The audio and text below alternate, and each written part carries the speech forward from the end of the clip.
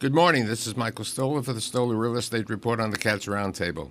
This morning I have a leading managing director of a real estate finance and lending company, Ari Hirt, who is with Walker and Dunlop. Thanks for being here today.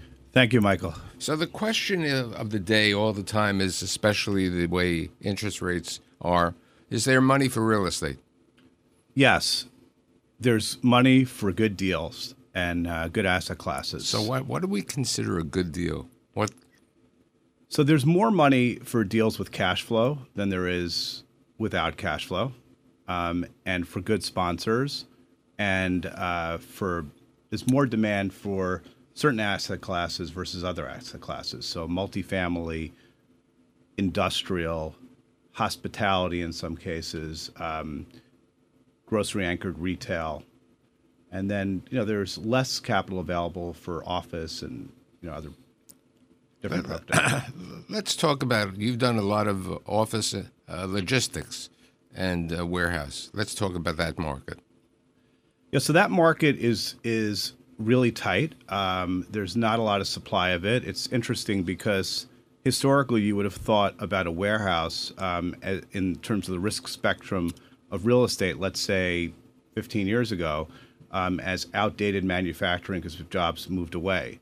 But what happened with Amazon and other last mile logistics firms and any retailer that really needs to distribute product, the demand is tremendous for last mile. So in markets in gateway cities or near major population centers, there's a strong demand from retailers and logistics firms to occupy these warehouses. And there's a strong demand for like state-of-the-art, warehouses near very good transportation access and infill population centers. And what's your thought about the multi-level warehouses? So we've done a few of those, and the ones that I've done that have been successful have been the ones where there's really warehouse on the first floor and parking on the second floor. There's been a resistance to leasing on the second floor. So I did an Amazon deal, a couple of Amazon deals, one on Rockaway Turnpike near JFK, where the ground floor is 36-foot ceilings, where the product comes in and product comes out, and then the second, third floor and the roof are really parking.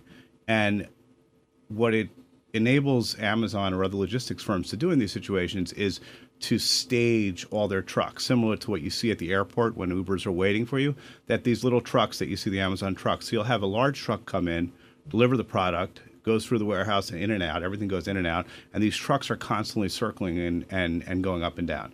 So Amazon and other logistics firms find that very essential. And even if you had a logistics firms that didn't need parking, there's a strong demand for parking, from other users like Revel or like the Department of Transportation, Department of Sanitation. So, we're seeing rents for parking like anywhere from $20 to $25 a foot just on the parking. But logistics firms will take the whole thing and sort of blend the rent out with the paying something, higher on the ground floor and paying $20-25 for parking. With regard to the rents, I recently was at a seminar, which you were also at, and they said that the industrial rents are going down. They're not going up right now. Look, I think many tenants are holding off right now, given the uncertainty that we have in the economy. So while you'll work on a deal, and we did 4 spec industrial deals in the last year, and the brokers will send you a very, very extensive list of tenants in the market.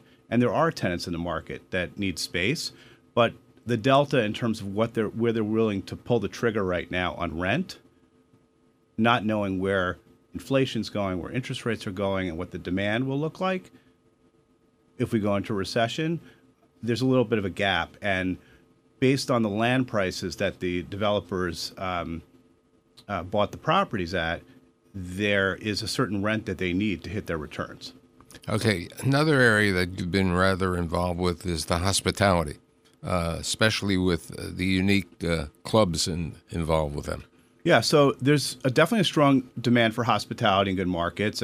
People are traveling, and we've done a lot of deals where these are like cool type of hotels that have a membership component to it. For example, we closed a $140 million loan on the Soho Beach House earlier this year. We did that as a permanent loan. We've financed Casa Cipriani here in New York. We've financed the Aman here in New York. We're doing a hotel in Miami Beach that's going to be a Rosewood collection.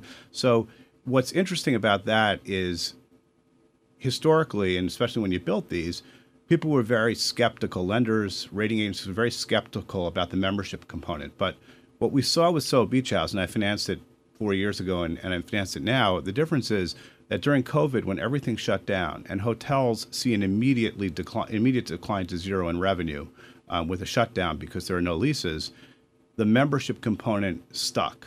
And so a company like Soho House that has had little attrition and tremendous growth in membership and a huge waiting list, they were able to pay their debt service during COVID through the membership revenue alone. Even though their members couldn't go to the club? Correct. So what they did in with their members was they gave them they told them, if you pay membership, we'll give you a certain credit to F&B when we open. And it was a great move because you give someone a small credit to F&B and they're just going to spend more.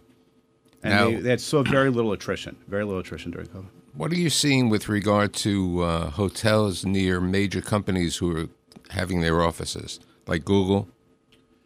Yeah, so in New York, we're seeing tremendous uptick in rates. And like I'm working on a deal downtown that's near Google, a bridge loan, and RevPAR was is way above where it was pre-COVID, let's say 2019. And look, New York City lost 7,500 keys during COVID. 3,000 came back. There's very, very little under construction because there's a restriction on you need a special permit in order to build it in zones that allowed hotels. There's a lot of issues with unions in terms of expenses. So if you have a non-union hotel and you're near, Google's going back to the office now, especially downtown. So there's a tremendous demand, not just from the leisure traveler, but also from the business traveler. With regard to that, what segment of the other market is doing well? The extended stay? Extended stay is doing well. I would say that the flagged hotels are doing well. Boutique hotels in major markets. Do you think the change in the rules on Airbnb has had an effect on the hospitality business? I don't think in New York yet. I mean, there's just so little supply, and you're almost back to like 60 million tourists a year. So I don't think that it. No, I was talking about the fact that Airbnb has to register the units, and they're not going to be able to register as many units in the city. Yeah, I don't know. I mean, I've seen some hotels that post COVID have gone to full Airbnb, models. Okay, let's talk about the office market in New York. How do you see lenders on that market? Look, there are a lot of lenders that just say, I just can't do office. I mean, I think if you have a stable office property, you can get it financed in CMBS. So, I mean, there are, office buildings with cash flow. I mean, there are office buildings that are, Class A office buildings that have, that have very little near-term rollover. I would say for, office buildings that have a lot of vacancy, that haven't sort of reset rates. I mean, there's definitely a demand. I mean, there's lots of companies that are looking for space. People are back in the office, even if they're not back in the office every day of the week. They need, full space to incentivize for people to come in. But I think it's like other asset classes post-COVID. There's and what we talked about industrial, there's sort of a delta in terms of what these tenants want to pay. But there's vacant office space. I mean, I don't think we're not seeing very many new construction deals. We're seeing some people buying office buildings to convert them to condo. Okay. Last question, retail. How do you see retail? Look, I think grocery-anchored retail is very strong. I mean, there was a thought that, everyone gets everything online and, there is, people do buy groceries online, but I think, less so in suburban markets than in urban markets. So there's a strong demand for that. There's a strong demand in certain markets for high street retail. If you go down to the design district in Miami, I mean, they're paying ridiculous amounts of rents there. Retailers are expanding down there. I mean, I think that malls are very, very difficult. I mean, people ask me if I can finance a mall, and I haven't seen one in a long time, but I've seen conversions to industrial and other property types. I think the malls have to have repositioning. So I'd like to say there is money out there. You got to look at it. You have to have good advisory services. And I'd like to thank Ari Hirt for being here today. Thank you, Michael.